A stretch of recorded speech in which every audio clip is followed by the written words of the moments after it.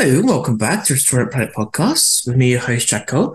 So today I've got a very special guest joining us from Makushi in rural Zambia. We have Dexter Chilunda, who is a game ranger, who can tell us a little bit about his life growing up, uh, working in conservation, some of the perils and dangers that he's faced. So, Dexter, welcome. Thank you so much for your time. And if you could start by telling us about your family background, including your father. Yeah, thanks, Jack, and thanks for having me here. And hello to everyone out there. So I am Dexter Chilunda, born in 1997 on the 3rd June. Um, so I come from a family of seven. So I've four brothers and um, three sisters. And I happen to be the second in the family. Yeah, so it all began in a national park where my father was first deployed, and where he started his first appointment. So he started there in the year 1992. He trained his training took about 2 years. It was a bit harder, I assume.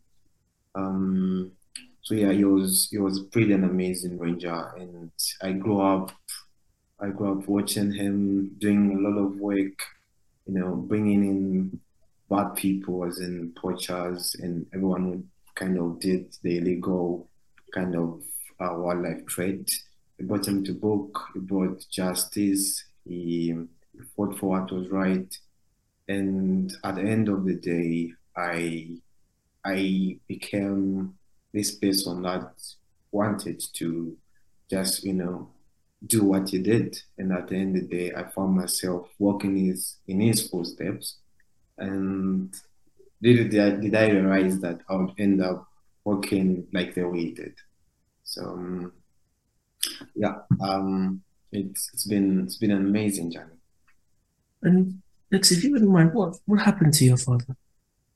Yeah, so before I joined as a ranger, it was in the year 2014. He was spearheading um, an poaching, group which was conducting, operations for the usual and poaching team.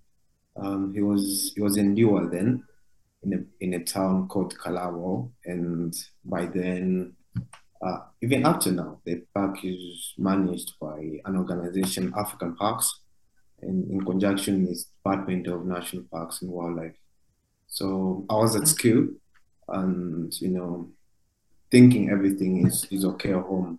And then I saw a few people from his work and they picked me over, took me home, and a few hours later on, I was told that we had lost that he passed away after he got shot by poachers. Yeah, so it was pretty sad, just a sad development. I couldn't believe it because he was my all. Yeah, he was everything to me. Oh, of course. And so as you mentioned, that inspired you to then become a game ranger. So tell me how that happened, how that process unfolded.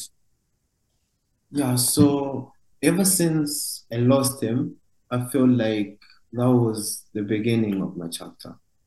I was like, I felt like I should carry on with his journey. I feel like I should do more with what he started it, and I wanted to finish what he started.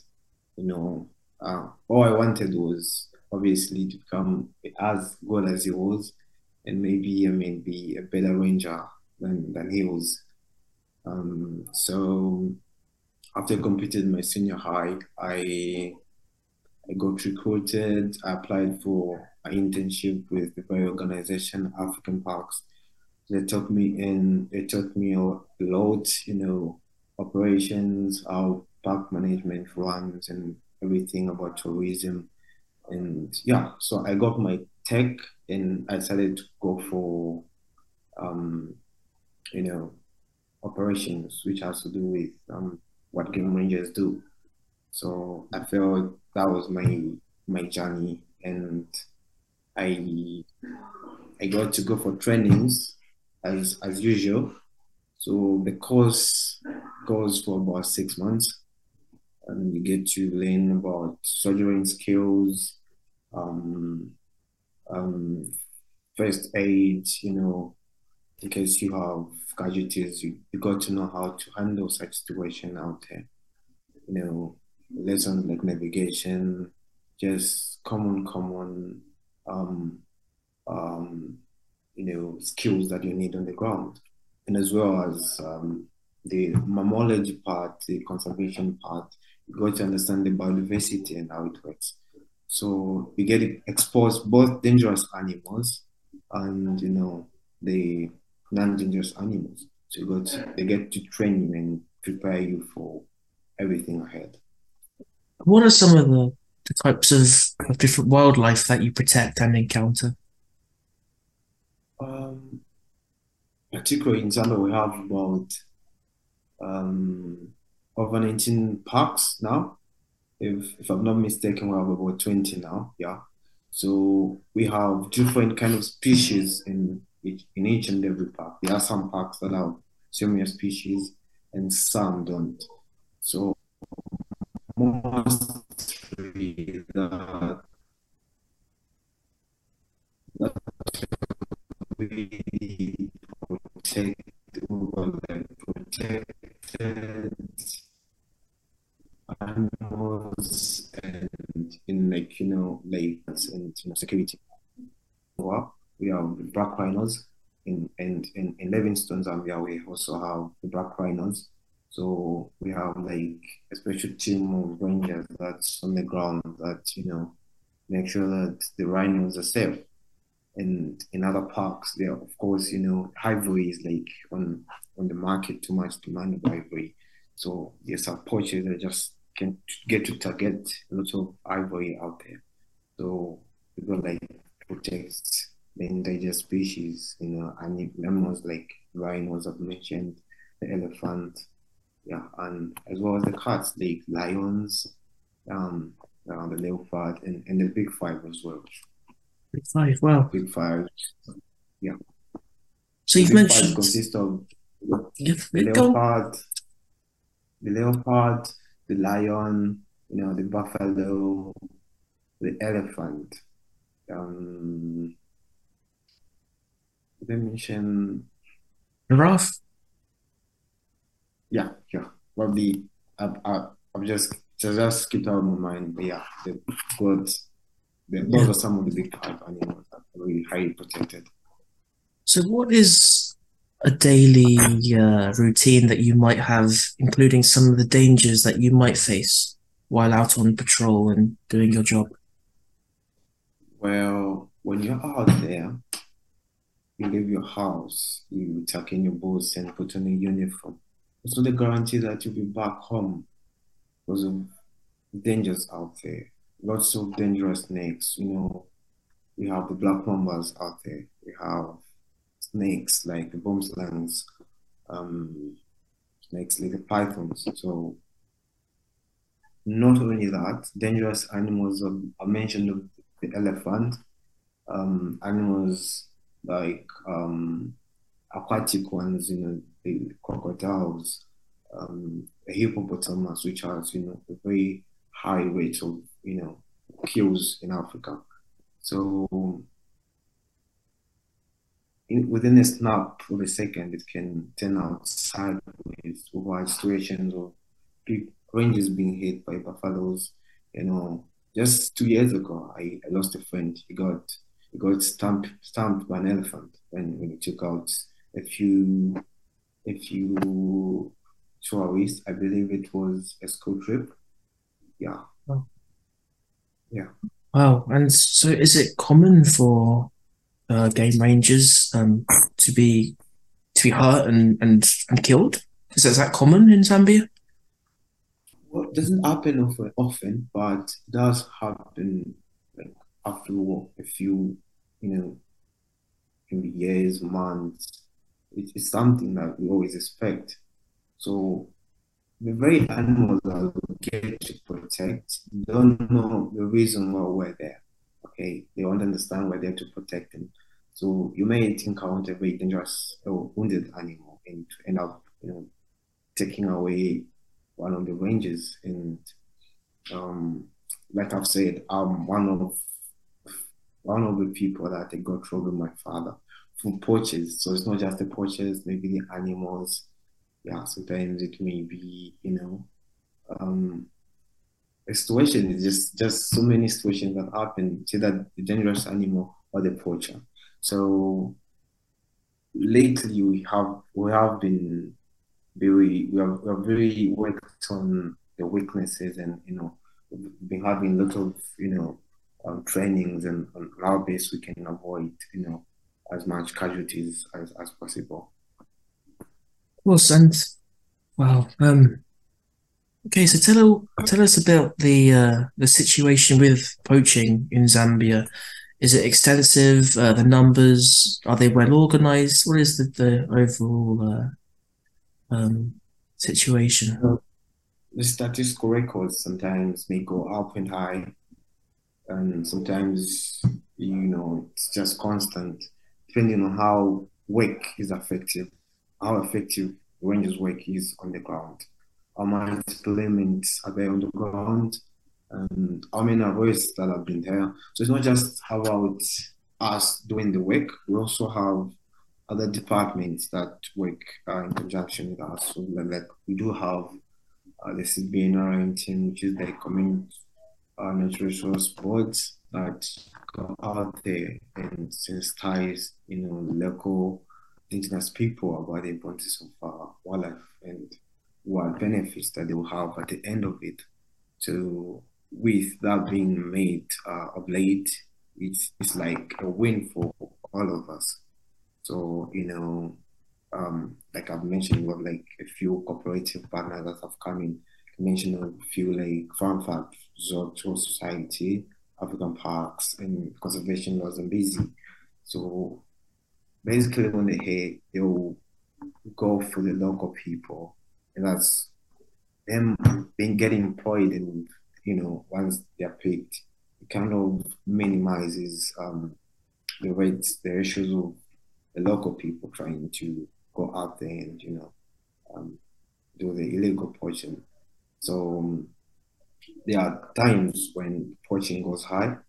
It may be as a result of climate change. Sometimes hasn't been a lot of harvest out there, like crops and everything. So at times the local people try and go for the illegal poaching of meat, so as they can get source of food and everything. But for main purposes, other poachers will just go there, just distraction. You have lots of elephants gunned down and just take out the ivory and sell. Tell us about some of the encounters you've had with poachers. Well, I have a few encounters. They weren't as deadly as obviously as my father's situation, and I've I've had like um 5 success out of 7. I got I got success when I apprehended them well, and we were brought to book, and um they got said. Some of them now I believe are still 7. All right, that's good. Excellent. And do you feel that your organization is well resourced, that you have what you need to do your job effectively? Yeah, the government is really doing a lot. So where other parks that are really large, they like a Fui National Park, the biggest national park we have in Zambia. It's very huge. So there has been a need of a lot of manpower and a lot of resources. So sometimes the government gets overstretched. So that's why we have the cooperative partners coming in and giving a hand on equipment like vehicles, firearms, manpower, more trainings of arranges more trainings of extension officers to do the sensitization, and that just makes it easier, to manage and conserve wildlife. And Dexter, you've now been a game ranger for 6 years. How have things changed in that time? And how would you like to see things change in the coming years? Well, when I first started, you know, it was a bit unlikely the way things are now, because with years as years go by, we've got more technology and um, you know, so but then I believe we were just using the GPSs for navigation and everything. So now we've got like lots of devices coming in, and if you heard of these the devices that are coming that help with the Sorry, Dexter. gathering of Lots of laws coming in, you said? lots of um, um, like devices, like the other device, new advanced devices that are being used. Oh, the technology. Yeah, Oh, technology. okay, right. So then it was just a GPS, like I mentioned, but now we have the cyber truck, which monitors virtually everything. You can take pictures of an incident. You can, track of the time you started off your operation. What are you doing now? You add notes and everything. How are the water points in that area? How what are the game numbers? And such information can be used to be referred for, future operations and the likes. So, back then we'd go for an operation and literally no much support. But now with, things like helicopters coming in, drones, and that's just making work more easy and effective. So, a few years ago, and actually, I think that was 2 years ago, actually, that was 2021, we had the British Army coming in, and we got to, have code 5, code 6, code 7. So they have been here like since 2020, late 2020, mid 2021, and late 2022. So they have been with us like for 3 years. So they've been teaching us on how we can amplify and um, improve our operation tactics and where we can work on our weaknesses. And that has really helped, I believe.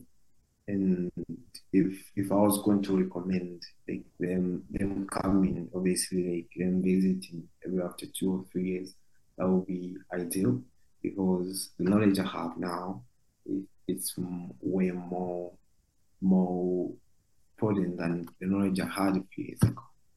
So that has really helped out. Yeah. And finally, Dexter, what message would you like to share with our audience? Well, conservation is not just about us, okay? I believe for us to fight this battle of illegal trade of wildlife, it has to come with each and every one. Like all of us have to play a role. Okay, we we're really going to achieve a lot at the end of the day. It's not just Zambia, Africa, but the whole world, because wildlife is something really important. We share a lot as humans, and the world. It's like we kind of linked. So I'll give an example. If we did much protection back then, obviously our forefathers didn't do much job, because if they did, we'd be seeing dinosaurs right now. So I feel the same thing can happen if we're not too careful. Future generations may never get to see how an elephant really is, how a black rhino really looks like. So they will get to have, just stories, images, and. So I feel if we work together, conserve wildlife, and it will really help in just for heritage part, the cultural part, and we're gonna make a very good world for both of us, the current generation and the future generation to come. And I feel we're going to make we're going to leave a good footprint on Earth than we found it. I feel that's worth it. Dexter, thank you so much for your time. Yeah, thank you for having me.